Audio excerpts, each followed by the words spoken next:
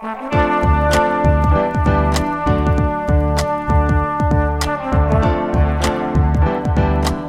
listening to the Co-Main Event Podcast. And now your hosts, Ben Folks and Chad Dundas. That's right. You're listening to another episode of the Co-Main Event Mixed Martial Arts Podcast. I'm Chad Dundas. That's Ben Folks.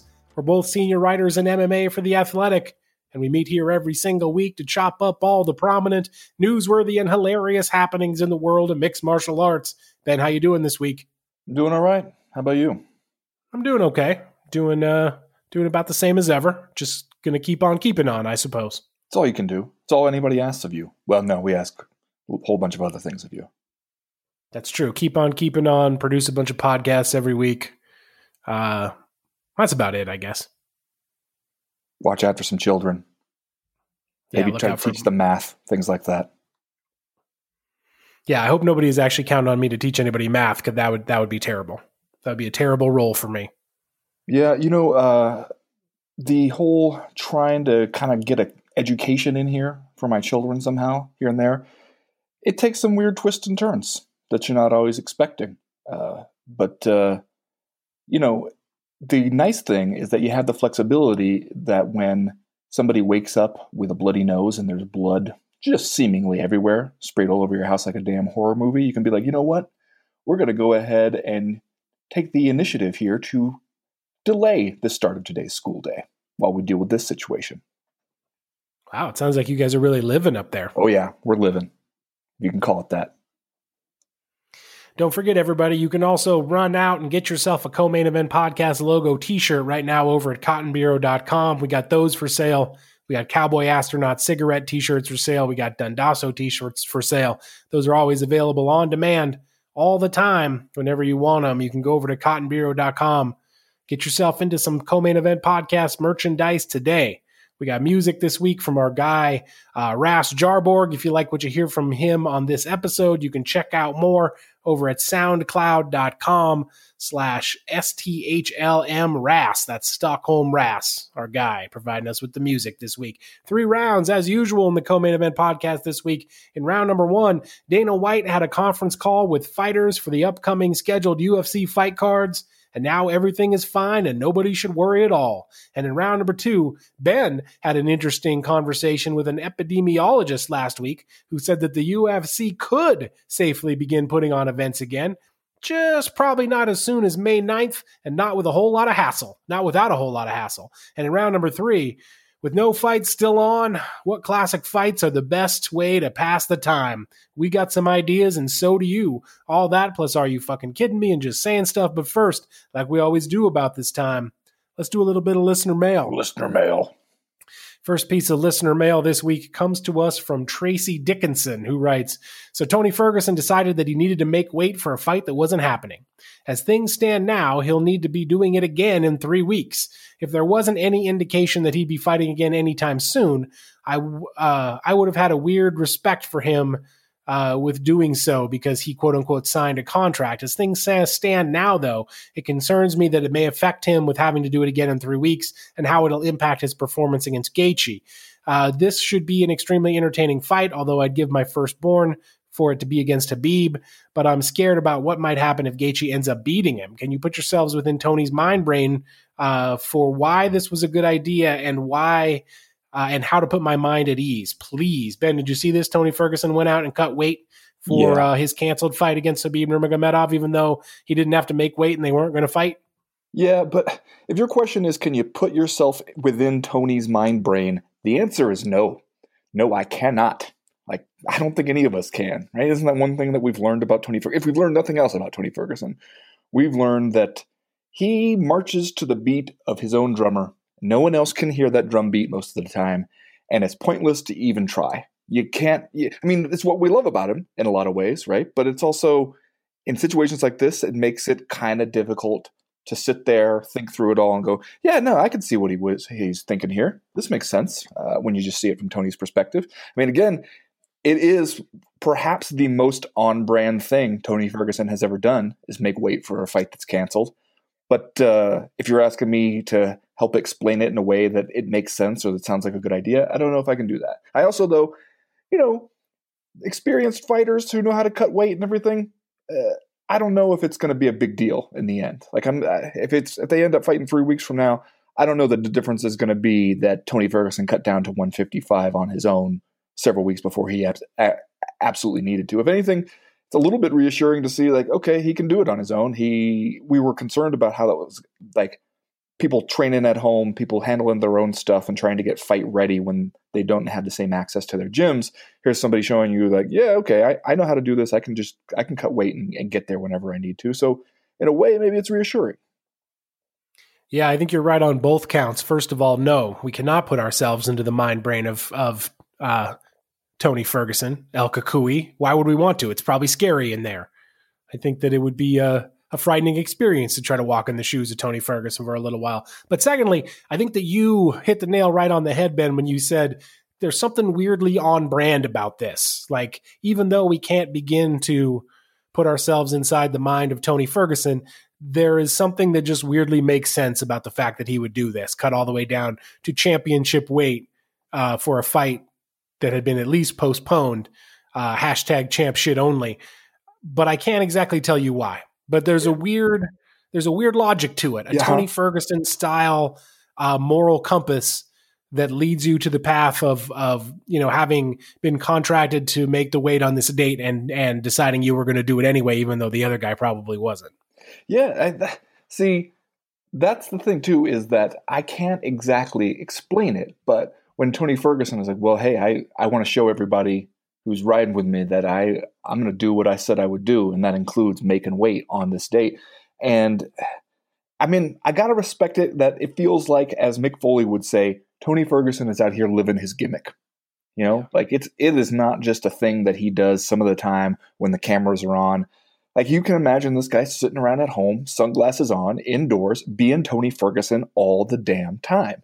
And this is just another example of that. Yeah.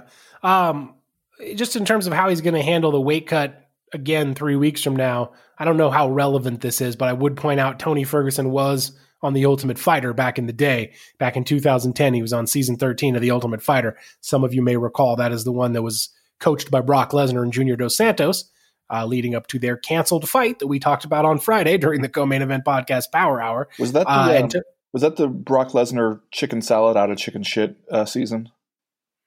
Brock Lesnar's been on a couple seasons, right? Right, yeah. But I remember one of them where that was just his line that he seized on and would repeat over and over again as if it were some kind of Zen coaching mantra.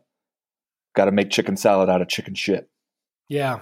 I couldn't tell you. The Brock Lesnar episode's a tough kind of run together in my mind, I'll be honest. Yeah. Tony Ferguson fought 3 times on The Ultimate Fighter and then came back and beat Ramsey Najem in the finals in June of 2011 to win that season of The Ultimate Fighter. So even though he is, considerably older now, this was almost 10 years ago, I don't feel all that unconfident in his inability to do the weight cut again, or I don't think that it will deplete him that much. He has some experience doing this stuff.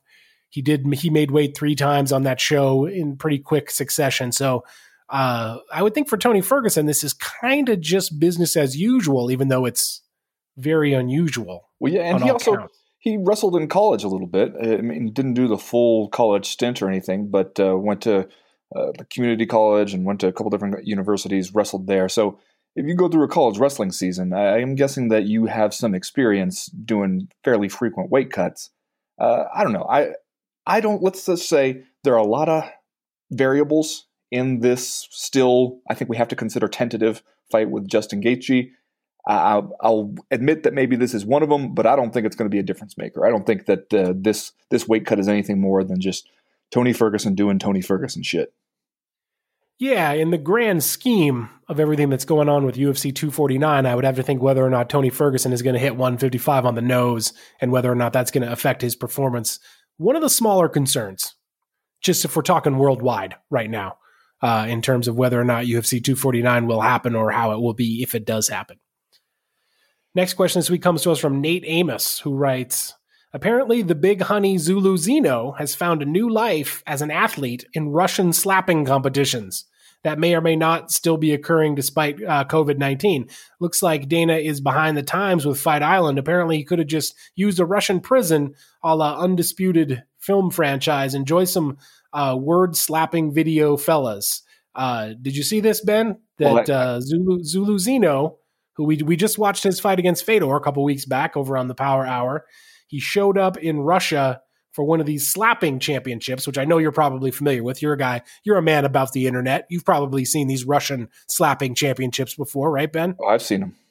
So Zulu Zeno shows up and he slap fights with the champion of this thing, guy by the name of Dumpling, nicknamed Dumpling over there in Russia. I don't know how many spoilers we should do for this, but this is really something. Have you watched this video? Yeah. First of all, I can't tell if Nate Amos is being funny here with the big honey Zulu Zeno, or are we is that a typo and he meant the big homie Zulu Zeno? I don't know. I like the big honey Zulu Zeno. It does feel weirdly fitting. Yeah. See, this is where I really wonder about myself as a combat sports fan, because if you were just going to tell me like, hey, you want to see a video of a slap fighting competition, like where guys just take turns slapping each other, I mean, I have to heave a heavy sigh and then admit that, yes, I do. Yes, yeah. I suppose I do want to see it. And God, what does that say about me? But then when you tell me Zulu Zeno's in one, well, now I don't want to see it. I have to see it.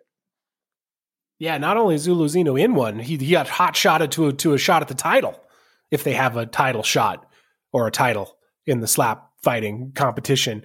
I'm just going to tell everybody what happens. First of all, the video is amazing because it starts out with like a 15 or 20 minute like video vignette about a guy being sent to prison and realizing that the one way he can fight his way to freedom is through the slapping championships.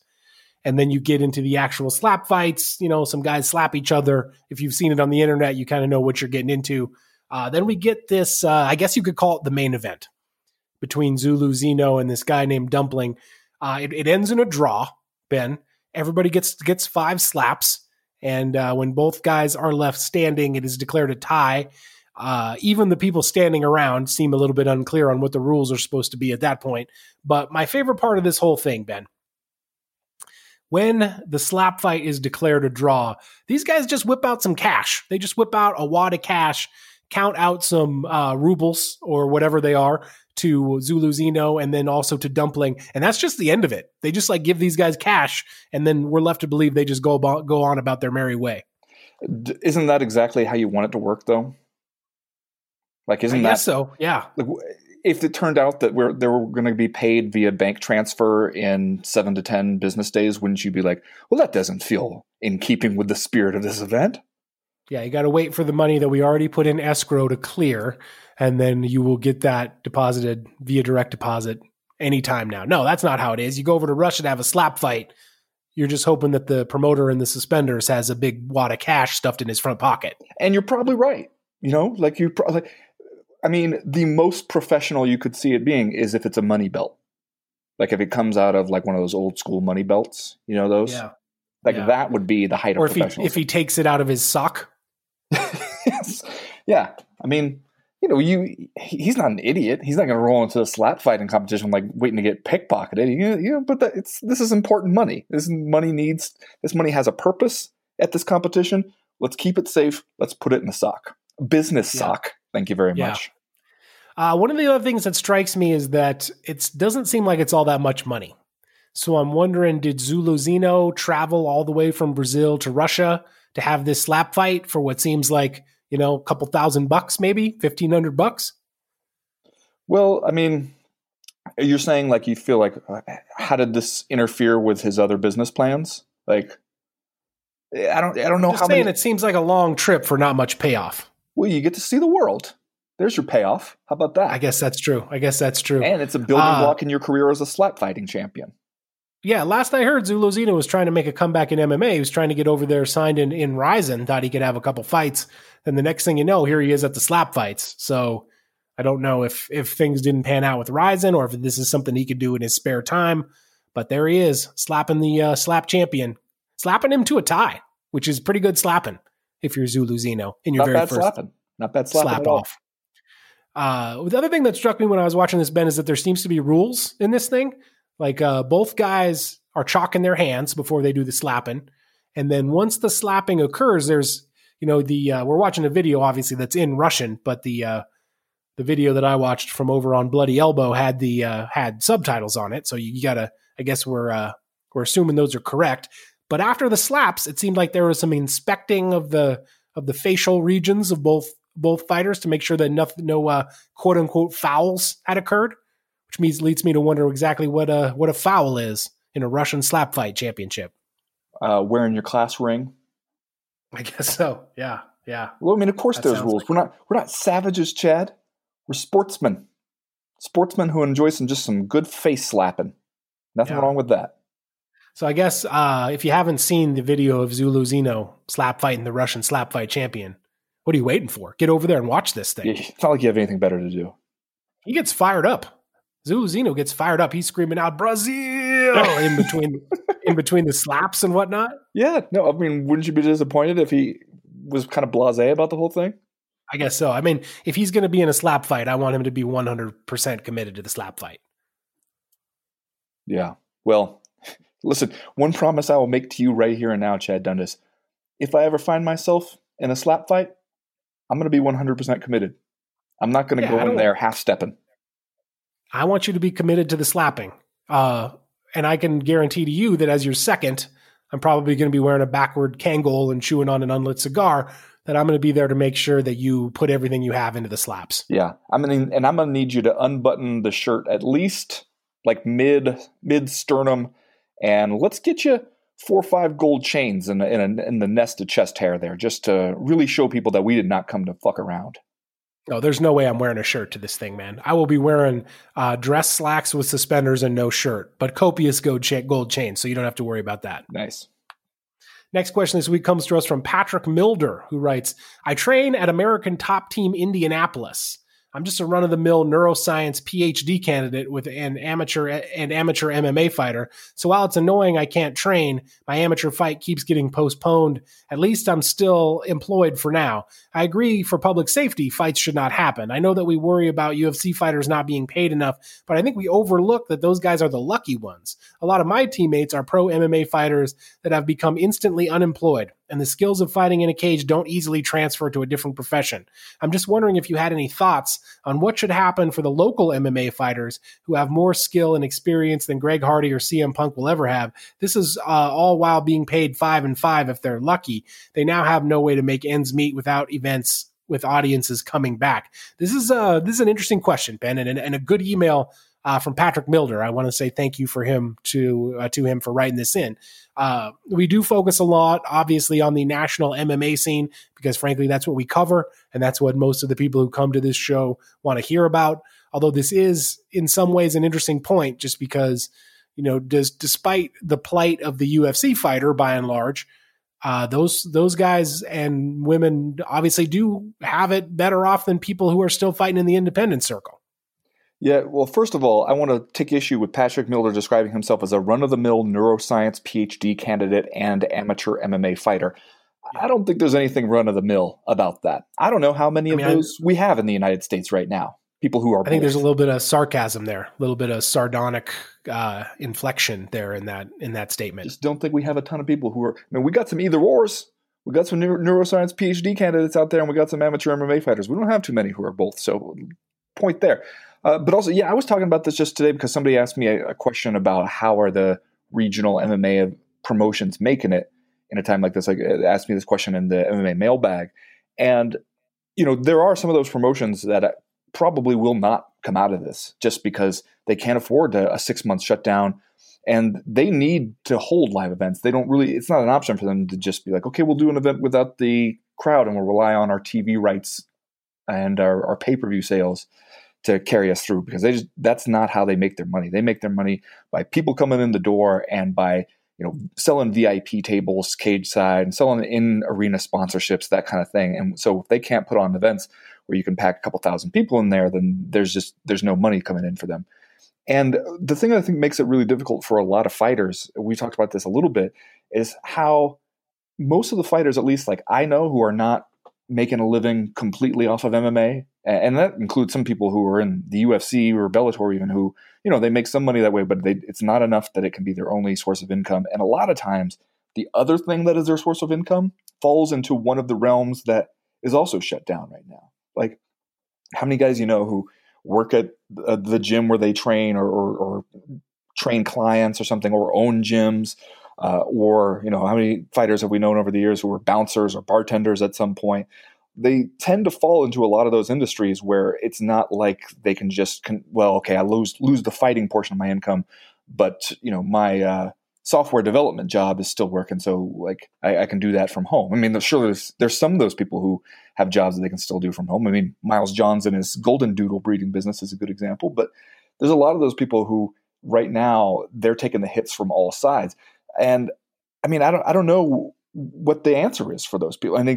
I would think the answer would be, hopefully we have, you live somewhere where you have a government that is looking out for you enough that in a time like this where we're not just telling everybody like, hey, good luck, try not to starve out there. We'll let you know when we can get back to business as usual.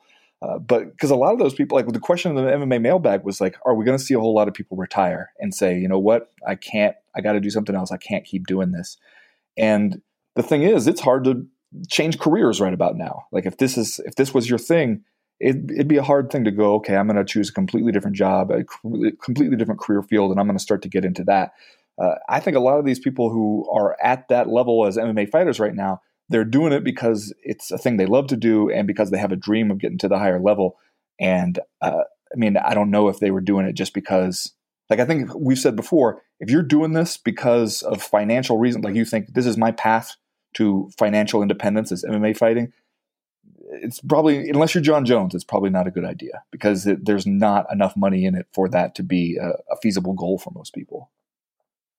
Yeah, I mean, not to get off on a tangent here, but if anything that the pandemic has reinforced over the last several weeks is that it's pretty important who your local leaders are. Yeah, your statewide and like local city council, state legislature, governor level people can impact your life a great deal. So, people need to be paying attention to those elections also, not just getting blinded by the nationwide stuff, the stuff that gobbles up all the headlines of the big newspapers. Like, oh, your local stuff is arguably more important just in terms of how you're going to be treated and how you're going to live through all this stuff. Are you telling all the co-maniacs out there to get up off the couch and run for city council?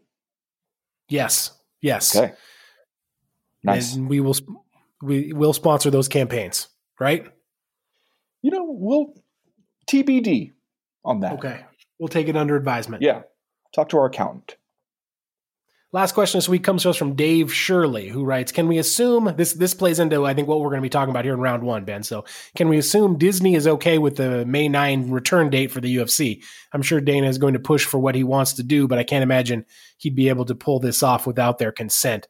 Now, Ben, ordinarily, I would say, yeah, like we can only assume that if the UFC is going to forge ahead with a May 9 date here, that we've probably cleared this at every level. Anymore, man, I couldn't even tell you. Yeah. I mean, I can be reasonably sure they did, but who knows? Who knows at this stage in the ball game? Yeah, well, see, that's the way the last one went down made me wonder, at what point did people at Disney and ESPN know what the plan was, and at what point did they decide that they wanted to step in there and stop the plan?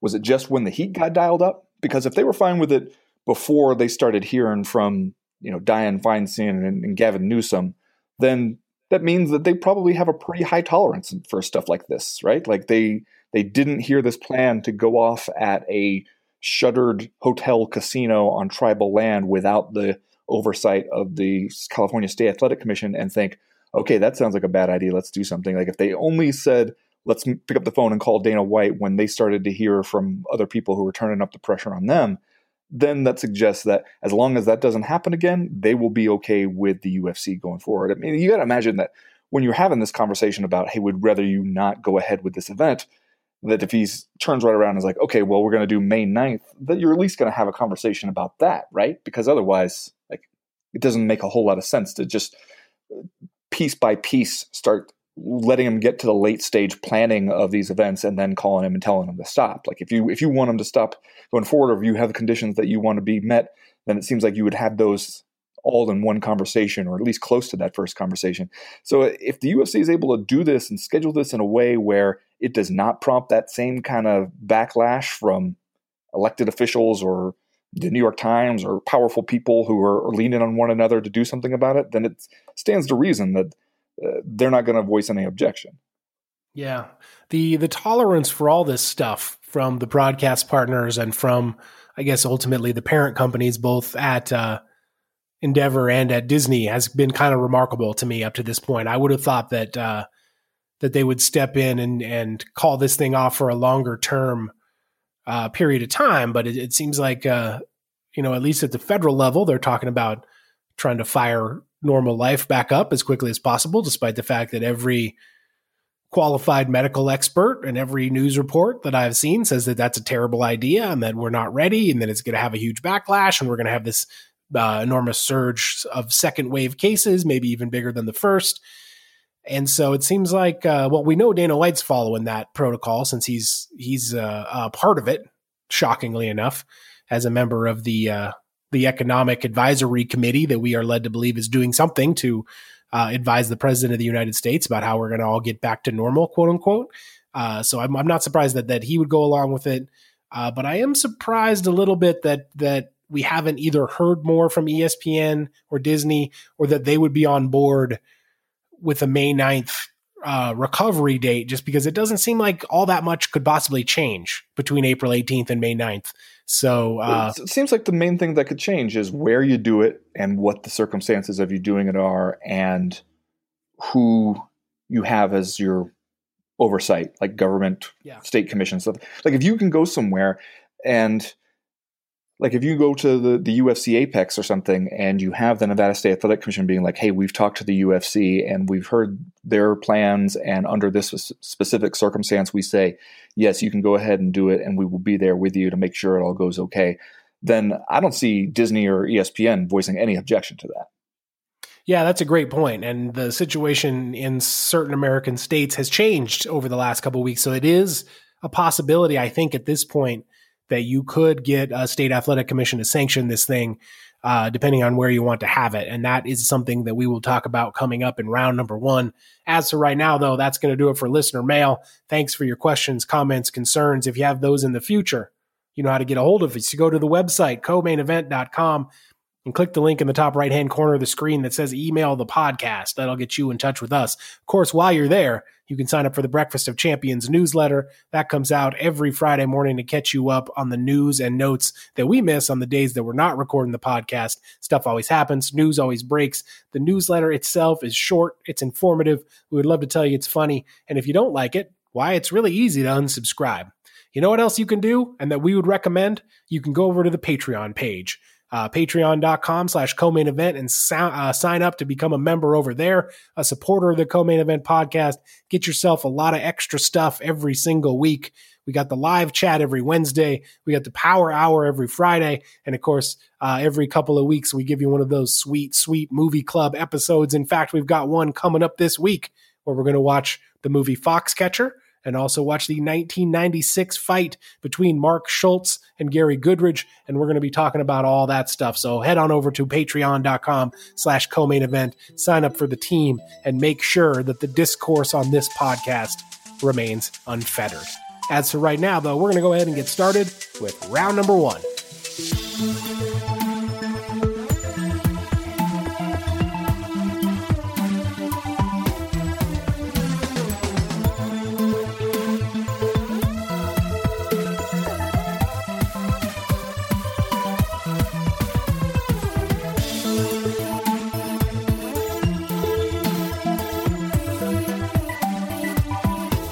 Ben, as we noted in the intro, it didn't take long for the UFC to go ahead and get UFC 249 rescheduled. At this point, the plan is for it to happen on May the 9th.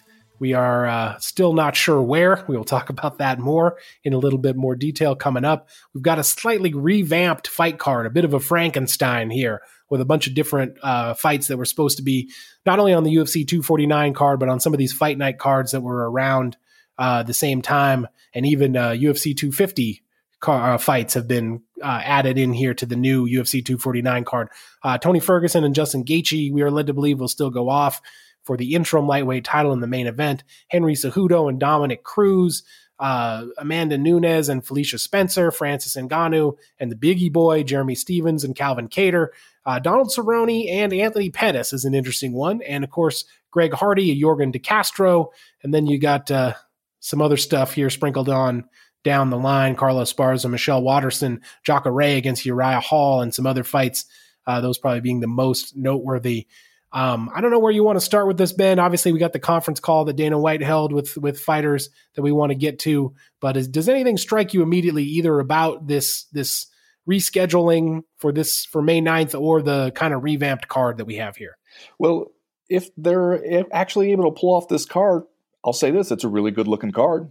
It's a lot of fights that I actually want to see there. I'm still not sold on the whole interim lightweight title thing. That seems like just kind of a classic UFC, let's yank a belt out of the supply closet kind of move, especially if the interim itself until Khabib Nurmagomedov is ready to fight is only, a few months. Then it seems especially silly. And since Tony Ferguson has already had his dalliance with the UFC interim strap, it seems that part of it seems a little bit ridiculous.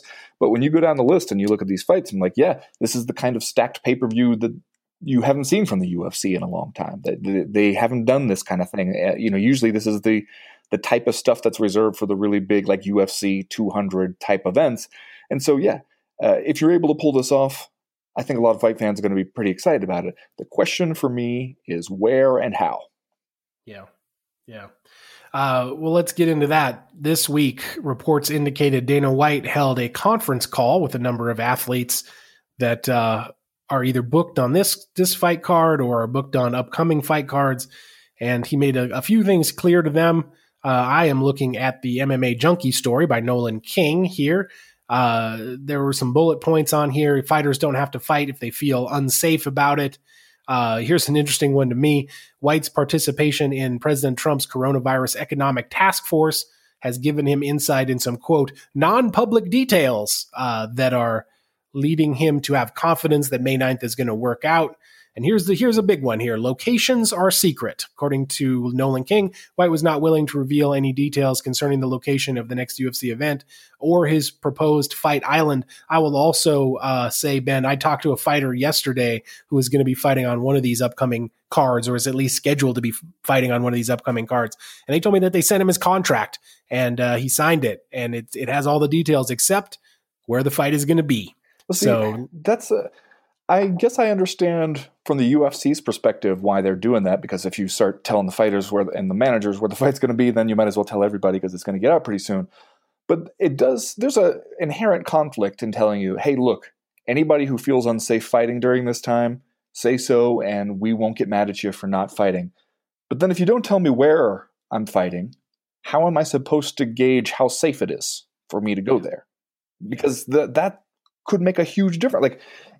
I was talking to fighters when I was doing stories on the initial plan to keep UFC 249 together, and talking to fighters about, how are you training, how you're planning to get there, what are your concerns?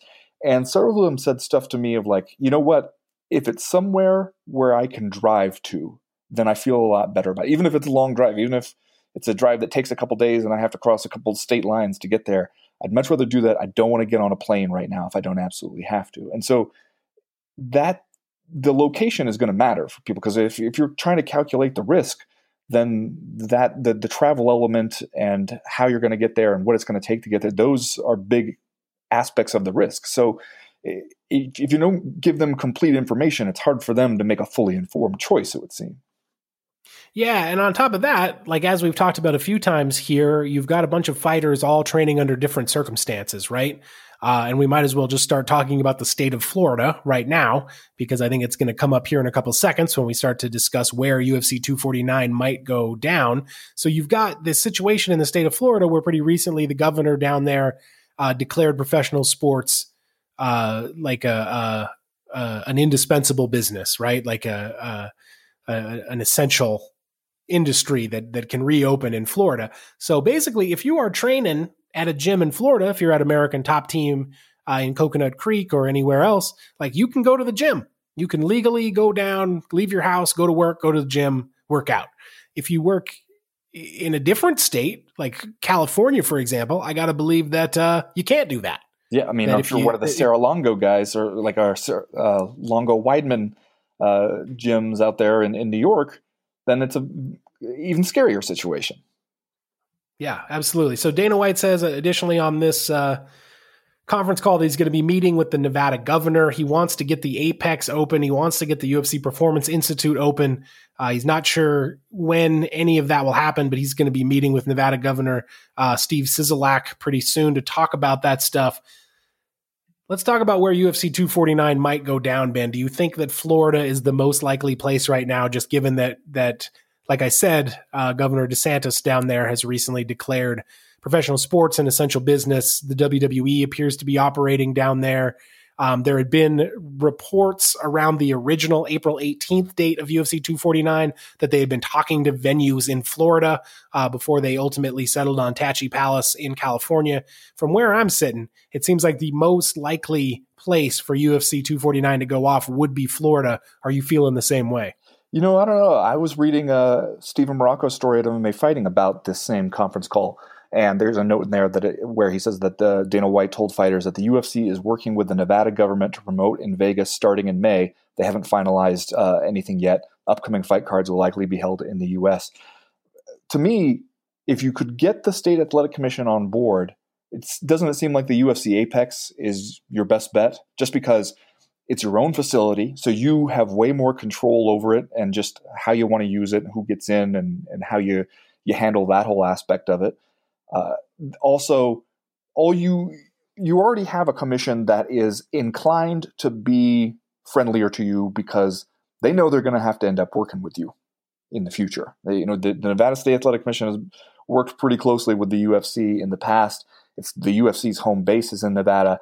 It's not that hard to imagine the UFC reaching out to them and going, look, here's what we're doing. We're presenting no extra special risk to anybody by doing events at our own Apex facility.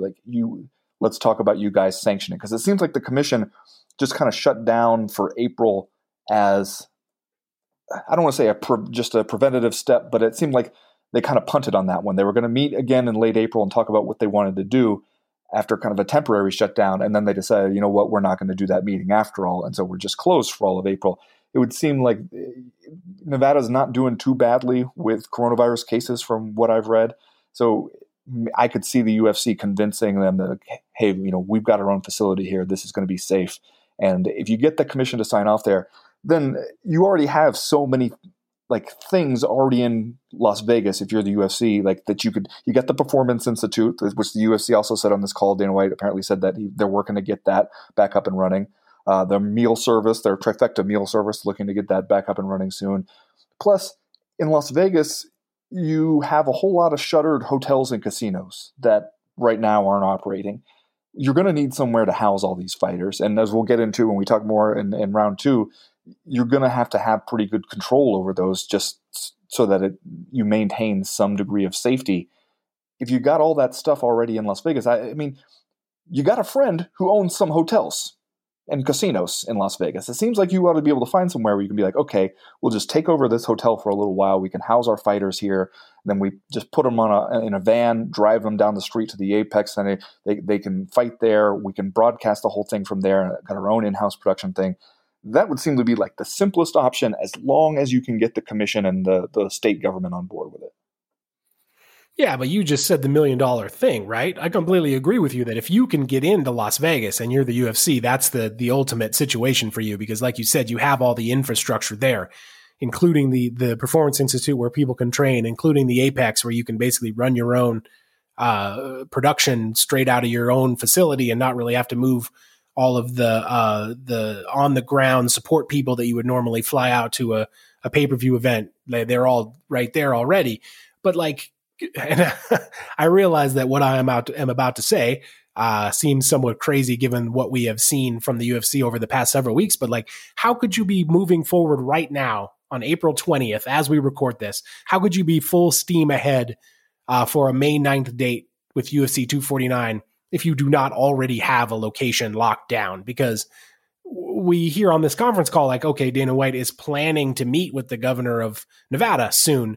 well, if the governor of Nevada tells them no dice, we're not doing that right now, then you're out of luck again. I would have to think that if you are so confident that UFC 249 is going to go down on May 9th, you already have to have some venues in mind. And I would think rather than stake all of that on Nevada opening up somewhere in the next 2.5 weeks, you might look to the state that has declared itself already open down there in Florida.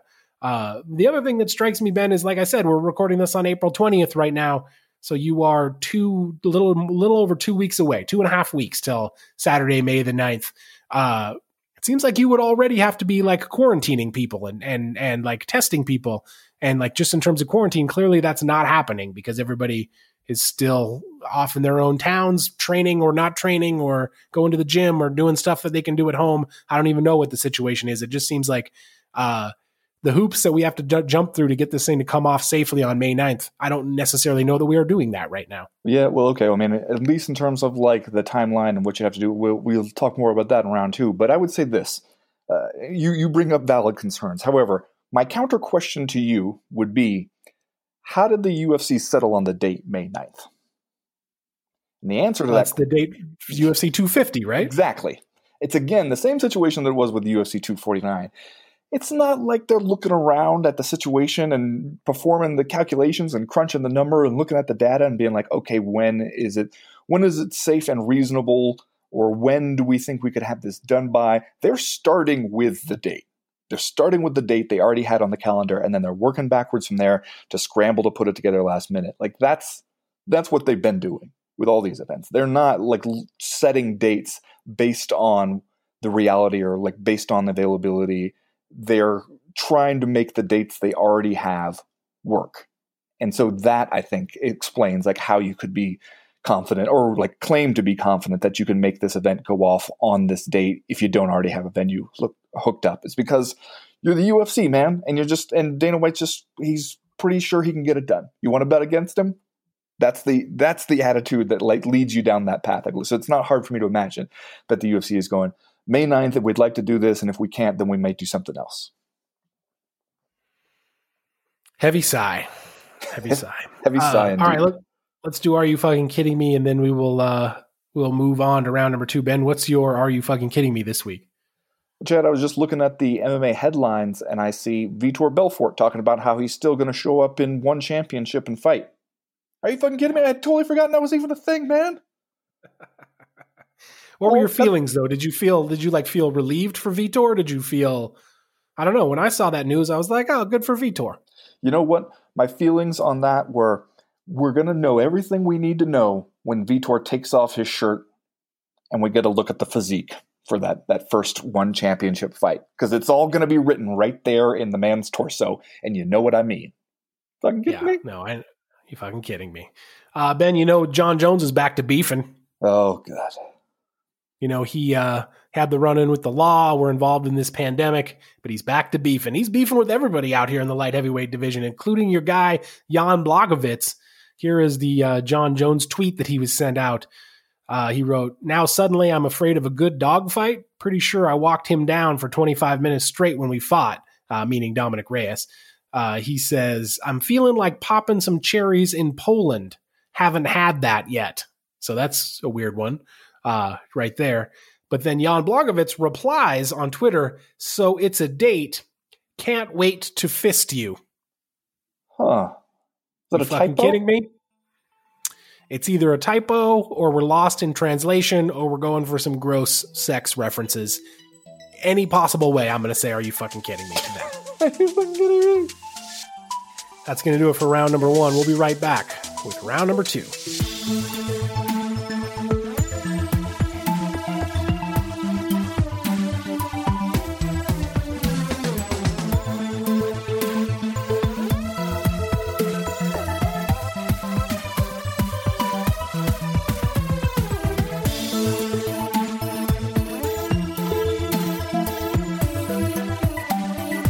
Chad, last week, I think we talked about how we had both read a interview that Patrick Ruby did with his Substack newsletter with a epidemiologist from Emory University named Dr. Zachary Binney. I reached out to Dr. Binney because he touched on it a little bit about the UFC's plans to come back, and I wanted to kind of see, what is somebody who this is actually their field and they know a lot about this and also know a lot about sports and where the two kind of intersect.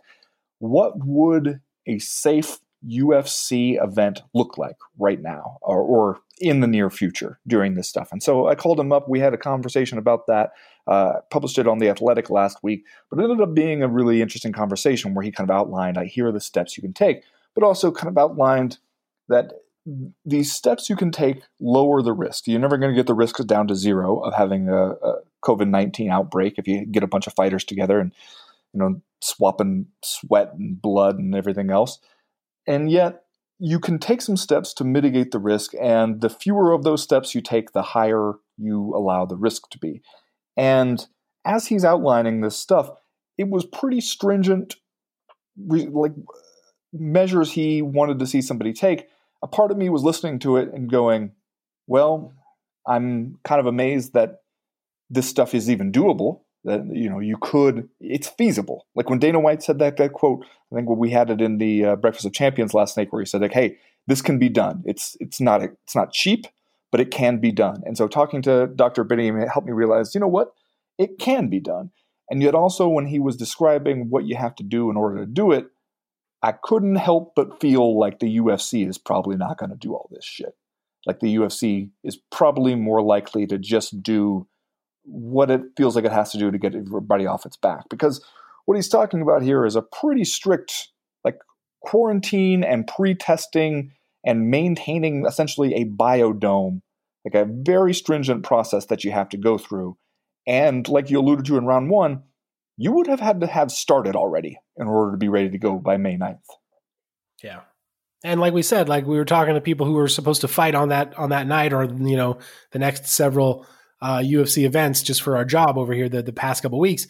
I haven't really had anybody tell me they're doing that. I haven't had anyone mention, oh, by the way, I got to do this quarantine thing for a couple of weeks before I go down there and fight. And then I expect to do it again a couple of weeks after. No one's mentioned anything about that. Everyone's just trying to do their training, get ready for their fight. Yeah, well, and one of the things he said that really resonated with me was that he was like, people think, what, I can just show up outside the quarantine zone, stand right outside it, you give me a test, we find out if my test is negative or positive. If it's negative, I go inside, I stay there until my business is concluded and I leave and everything's fine. And that's just not the way it works, that it takes a while for the virus to show up on the test, for one thing. Basically, you'd have to be tested and then tested again, kept in quarantine in between those times before we can really be sure that we can let you into this, what he kept referring to as a biodome kind of situation where, like, if you take the UFC Apex, for example, like just as a hypothetical, like say we're going to do it at the UFC Apex. Say we call up our buddy Lorenzo, get him to loan us a Station Casinos hotel or something, we house everybody there. And then it's like there's the part that I think a lot of people aren't considering is you need a lot of support staff to make that really work. Like, not only do you need all the usual people you need from the commission, you need officials, referees, judges, people you need to make the broadcast part of it happen. Also people who you got to answer the question, do these people go home at night? Like, do they go home to their families? Do they go back to their regular lives? Or do they have to be in quarantine too? Like, if they're working for you, if they're on site at your events, is it a thing where that's what we're asking of them? Like, hey, if you're going to ref, like Herb Dean, if you're going to come ref these fights, you got to stay here. Like, you can't just ref the fights on Saturday and go home on Sunday. And that, I think, is going to be an important question you end up answering. But then it's also like, if you're housing them all in these hotels or something like that, you got to figure out some kind of situation, right? Where you need a place for them to train, you need a place for them to live, and you need to have that environment pretty well controlled and sterilized, and so that you're making sure you're not having people who are infected or asymptomatic carriers of the virus coming in and out of there. Then you need a bunch of support staff to make that happen. You need somebody to be cooking those meals and cleaning the rooms and doing stuff like that. And what about those people? Like, can those people go home? And how do you make sure you're maintaining this environment? And if it's this porous thing where people are coming in and out of it, then there's no way you're going to be sure. Like, at that point, you're just hoping. You're hoping that you don't get unlucky and have a coronavirus outbreak.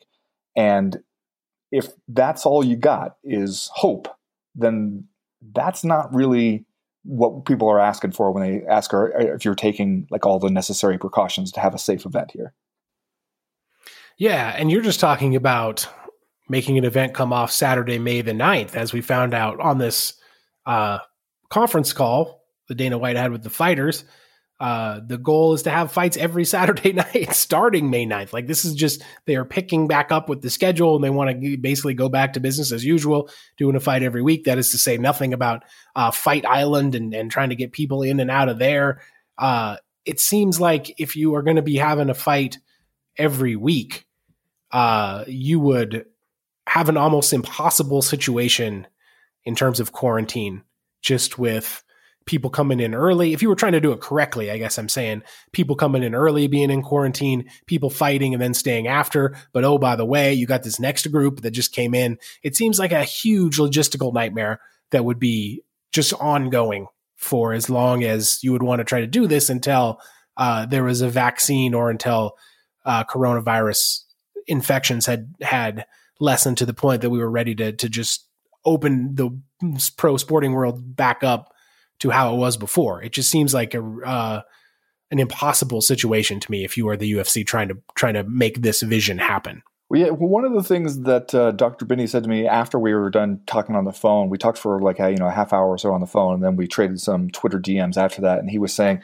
the Fight Island thing is interesting from the epidemiological perspective because, at least theoretically, the island should be easier for you to maintain a sterile, quarantined environment on, just because of the difficulty in getting off or on it. Like that, especially if it's some small, like private island, and other people don't even know the exact location of it. You'd think have really good control over who gets to come there and then who gets to leave. Like one of the big things he said that is a concern is you can establish this kind of quarantined biodome situation, but then you also have to have really tight security to make sure people aren't sneaking out or sneaking in. And you can imagine a bunch of reasons people would do either one of them. You got to have really tight control to make sure, like any kind of deliveries, any kind of thing coming in or out, that you have total control over what goes in or out, and that nothing happens there without you being sure that it's safe for it to happen. And that if you did have a fight island and you got your own island out there, that's part of it becomes easier at least to pull off. But then also the whole enterprise seems like it becomes way more expensive to pull off, because then you basically are having to create this just self-contained unit where, nobody's cooking your meals on the private island and then like jetting off home probably. I mean, everybody's probably pretty much staying there. So it gets easier in that sense. But then it also, you start to ask, when does this become so expensive to run that it's not worth whatever you're making by doing the events? Like, that's the part I wonder about whenever I hear Dana White talking about this fight, because he keeps saying stuff like the infrastructure is being built, and it's like, okay, so if you're doing all this stuff, and then you got to have like this full staff, like basically living there in order to make it all happen, how is it still profitable for you? And oh, by the way, fighters, if it turns out that it is still profitable for the UFC, even to move everything to an island, that should tell you something about how much money the UFC is making and how little of that money it's giving to you, and how much available cash there still is for any given UFC event. Yeah, man, can you imagine the nightmare of trying to quarantine a bunch of fighters and their teams while they're cutting weight and getting ready for an event? I mean, no. We've seen people show up to the cage without their mouthpiece, right? and you got to get them one. Can you imagine all the stuff during a fight week with weight cutting and everything else that goes on, where each individual team would be like, oh, by the way, we need XYZ. We didn't think of it before, but it turns out we really need it now. Yeah. Well, and just impossible. Just the sacrifice you're asking them to make beforehand too. Like you need them to be keeping themselves like somewhat quarantined, at least like before they even get there. And I mean, the situation that the Dr. Binney outlined was more like everybody shows up someplace, like wherever you're going to have the fights. If you're going to do it in Las Vegas, everybody shows up in Las Vegas, and you have like kind of a first site that they all go to, where you're keeping them in quarantine, and a place for them to train and everything, but also a place for you to do a couple tests before you even let them in to the really secure zone. And so it's like when you start adding all those different layers, you also start adding a whole lot of expense to the whole thing. And it's just hard to hear it and imagine the UFC going like, okay, yeah, we are going to do all these things. It's a lot easier to imagine the UFC going like, all right, what's the minimum we can do where people won't give us a bunch of shit for it and we can just kind of get through it. And there's also the question of, as everybody who's paying attention to the news in the United States right now knows, availability of these tests is a huge issue. And we hear about it daily, that there's just not enough tests, that the capacity to do all the testing is not there. And the testing is way behind where it is in other places and where we were told it would be by now.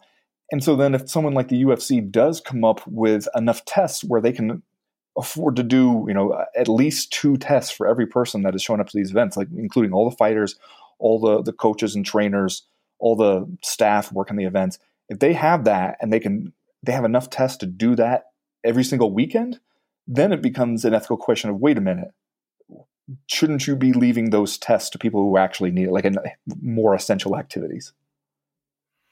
Well, just as we talked about in the previous round, I don't know if you're expecting anyone to have any moral quandaries anywhere around these events. All right, I'm going to ask you the same thing that we talked about before April the 18th.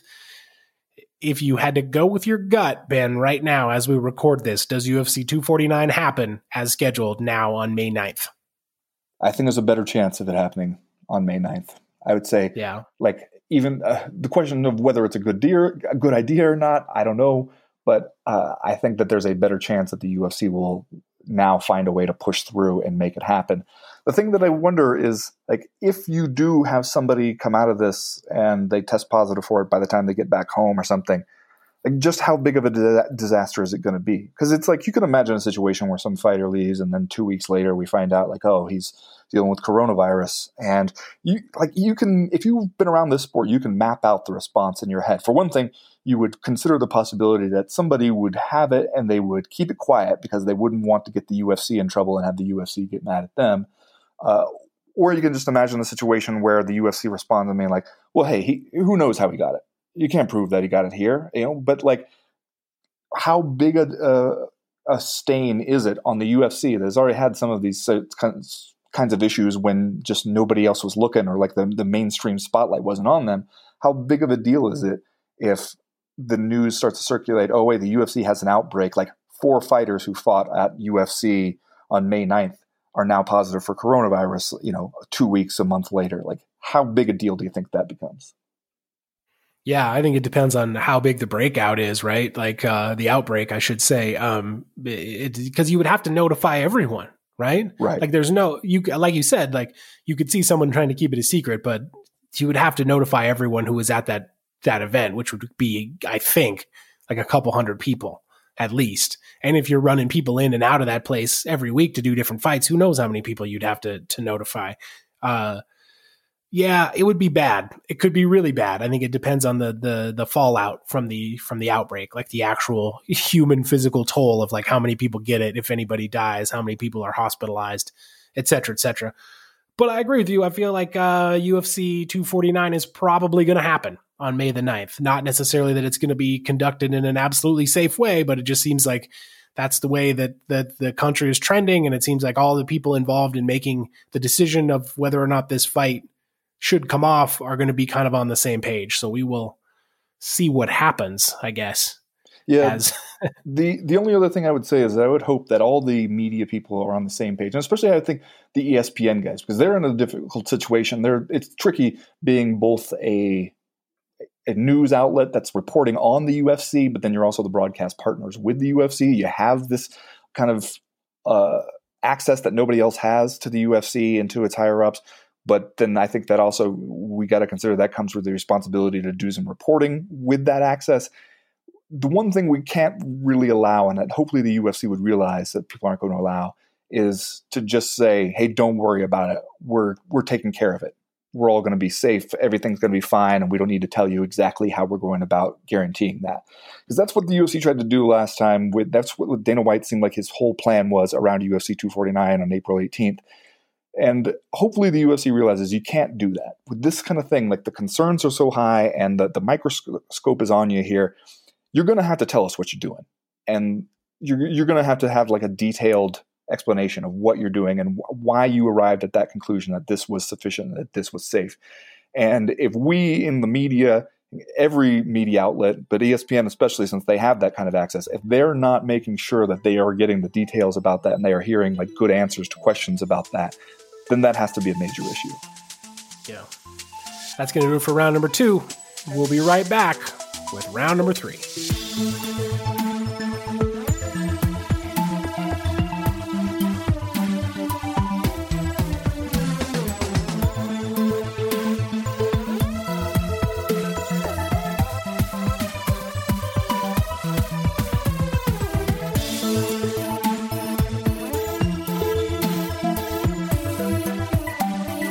Well, Ben, with no new fights coming out these weeks, as we all sit at home, self-isolating, self-quarantined, etc., it seems like a lot of people are going back to watch old fights, going back into the Wayback Machine and checking out the archives here at UFC Fight Pass and elsewhere.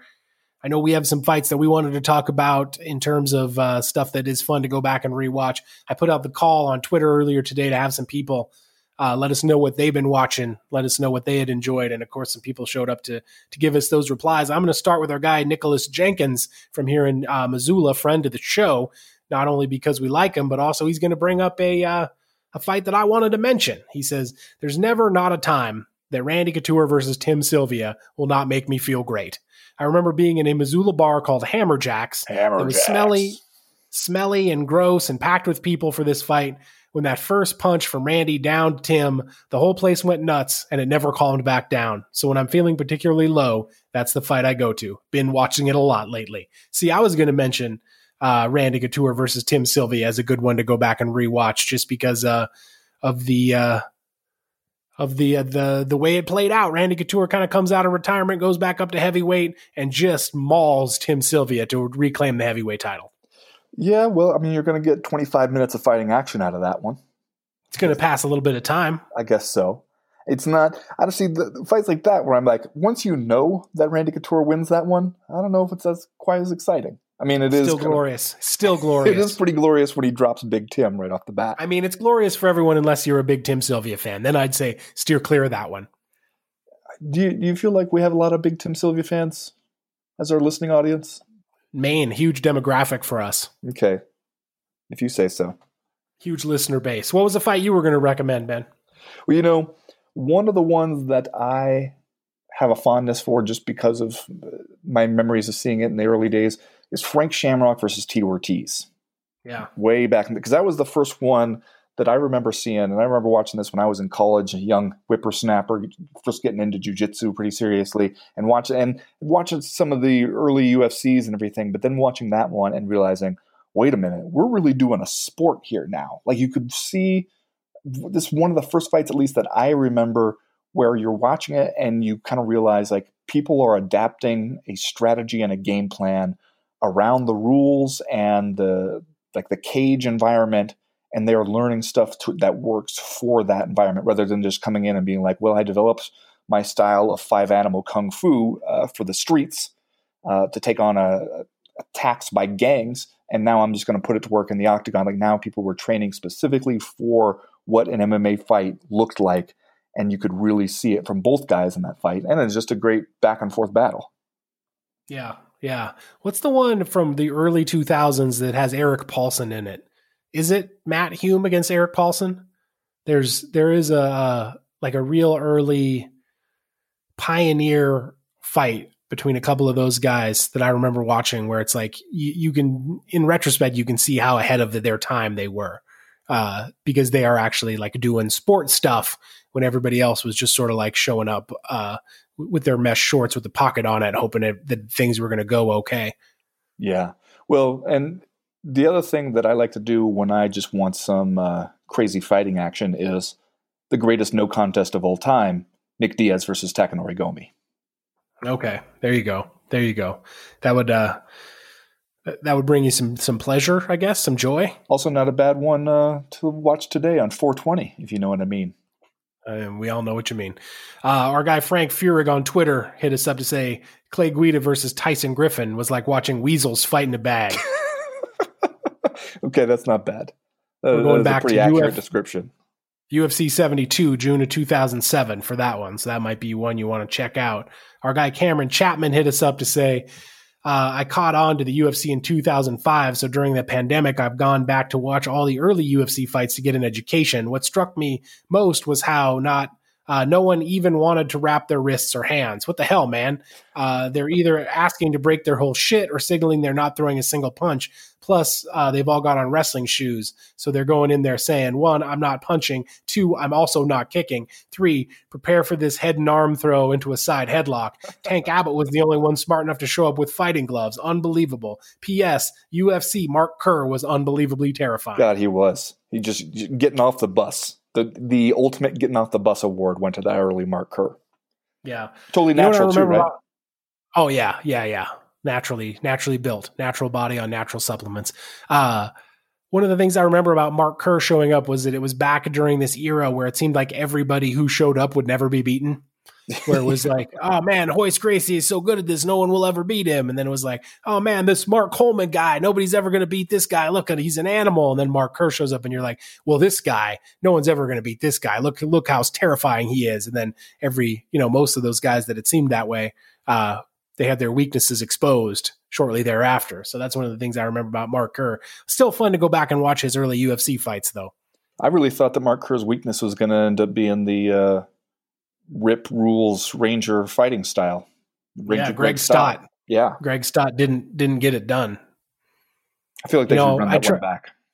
I tried to reach out to Greg Stott to do a story about him for The Athletic, but he never got back to me. So I don't know if he's not interested in talking about it anymore. It's possible he doesn't want to talk about that.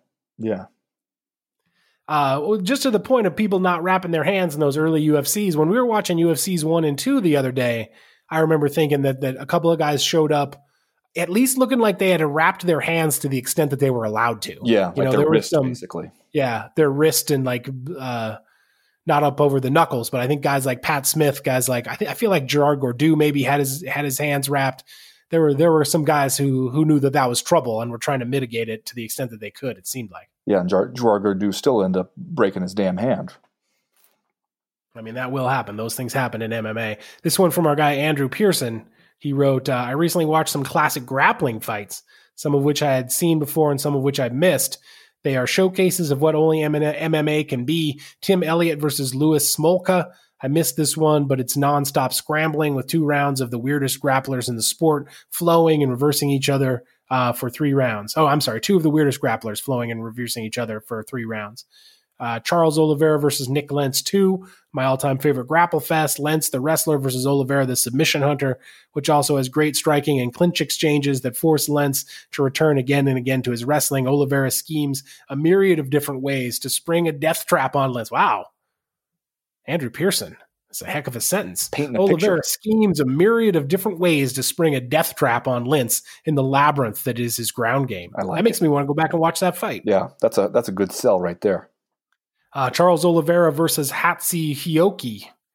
Very underrated. Oliveira just isn't in boring fights, and Hioki really took it to him in the grappling department. And the classic, the fight that got me into MMA grappling, Kazushi Sakuraba versus the big homie, Manny Newton. Wow.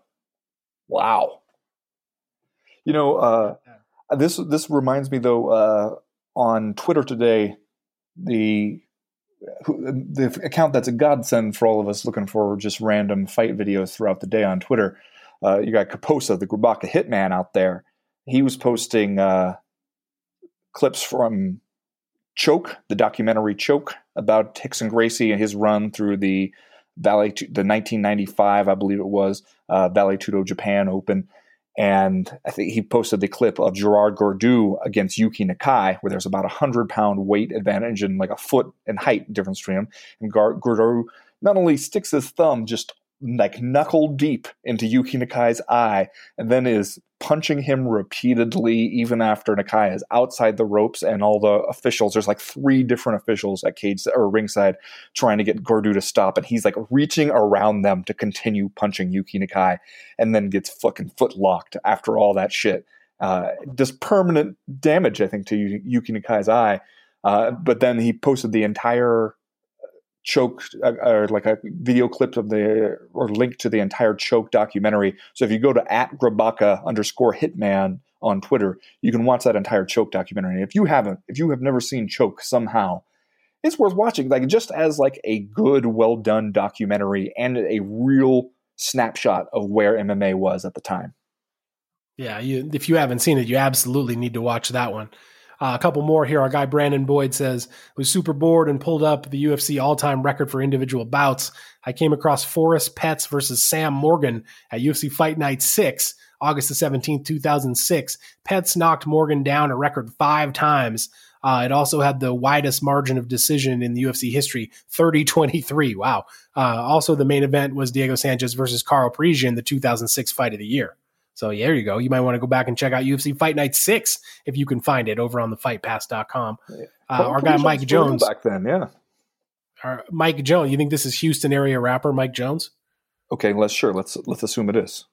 So today, while quote unquote working, I went on ESPN Plus and ended up watching the T. Ferg and Edson Barboza fight. The first round of this bout involves Ferguson attempting 3 Imanari rolls, with only one being semi-successful. The second round has both fighters throw inside elbows about 3 seconds apart that ends with both of their faces covered in half crimson mask, Phantom of the Opera type shit. I guess I just want to say this fight is fucking awesome. So that's another example. Go watch Tony Ferguson versus Edson Barboza. I was just thinking about, I went back and looked at Sakuraba's record. Were we talking about the big homie Carlos Newton? Oh, there we go. That must be it. See, I thought that was weird. Yeah, because I was like, did they compete in like a grappling competition? I didn't know about it. I think I would remember if the universe had put Emmanuel Newton in about with fellow Weirdsmobile Kazushi Sakuraba. But also it reminds me, somebody else was posting a clip of this, one that I still stands out, I think, as the only instance where complaining about a bad stoppage actually worked, is when Sakuraba lost to Conan Silveira at UFC Japan. Back, like his only Sakuraba's only UFC appearance, I believe. It was a bad stoppage. He was going for a takedown after getting jacked with some punches, and in the moment right there to the referee, it looked like he'd been dropped by the punches, but he was actually like shooting for a low single or something. He complained a lot, threw his mouthpiece, tried to get on the mic, just freaked out over the stoppage, and then they I guess talked to Conan Silveira, who is old school hard ass in his own right, and they just decided to do it again, brother. So they just came back out later that night, and then Sakuraba wins the second one. Yeah. So the little homie, Carlos Newton. Yeah, there you go. It's all right. You know what? In these weird times, we'll let it slide. Yeah. We'll let it slide, Andrew Pearson. I'm going to let it slide for that sentence about Oliveira and Lentz, just because of that. We'll be thinking about that. Interestingly enough, let's close it out here with Michael Westifer, who says, one of the more unusual fights I saw in my early days of watching MMA that piqued my interest was Carlos Newton versus Kazushi Sakuraba. It looks like they may have had an agreement to not punch each other because for the first few minutes, they just grappled. And to be honest, it's kind of beautiful. So there's that. That's kind of sweet. I guess that's where we'll leave it. Thanks for tuning in this week to the Co-Main Event Podcast. Wait, did I do just saying stuff? Oh, shit. Just saying stuff. You almost forgot. Yes, yeah. I did. I almost forgot. What's your just saying stuff? Well, Chad, I saw this thing. I'm reading it off of Middle Easy. They're talking about BJ Penn doing a recent Instagram live chat with his coach, Jason Perillo, and talking about whether he'll fight again or not, saying that it takes a lot of work, too much fucking work maybe, and at this age, maybe he's not going to do it, but doesn't seem to be ruling it out entirely. And then there's this quote. There's so much people telling me to fight again, Penn said. Other people telling me don't fight again. It's a lot to take in. I guess this week, I'm just saying, who are the people telling him to fight again? Because we need to have words with those people. They are not helping this situation. They need to get in the other camp of people telling him not to fight again. I'm just saying. Those people may not be his friends. Just saying. That's possible.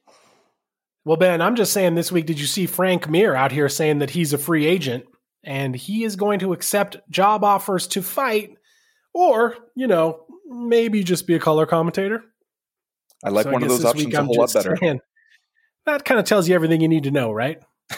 Like, if a guy is out here saying he'll take, he'd really like to apply for a job to fight or, maybe just to commentate. Who knows? Whatever. Depends on what openings you have. Are you just saying that maybe from that description, it sounds like Frank Mir would, he's kind of up for anything you got, but if you got the one that doesn't involve him having to get punched in the face in order to get paid, that'd be better? Yeah. Yeah.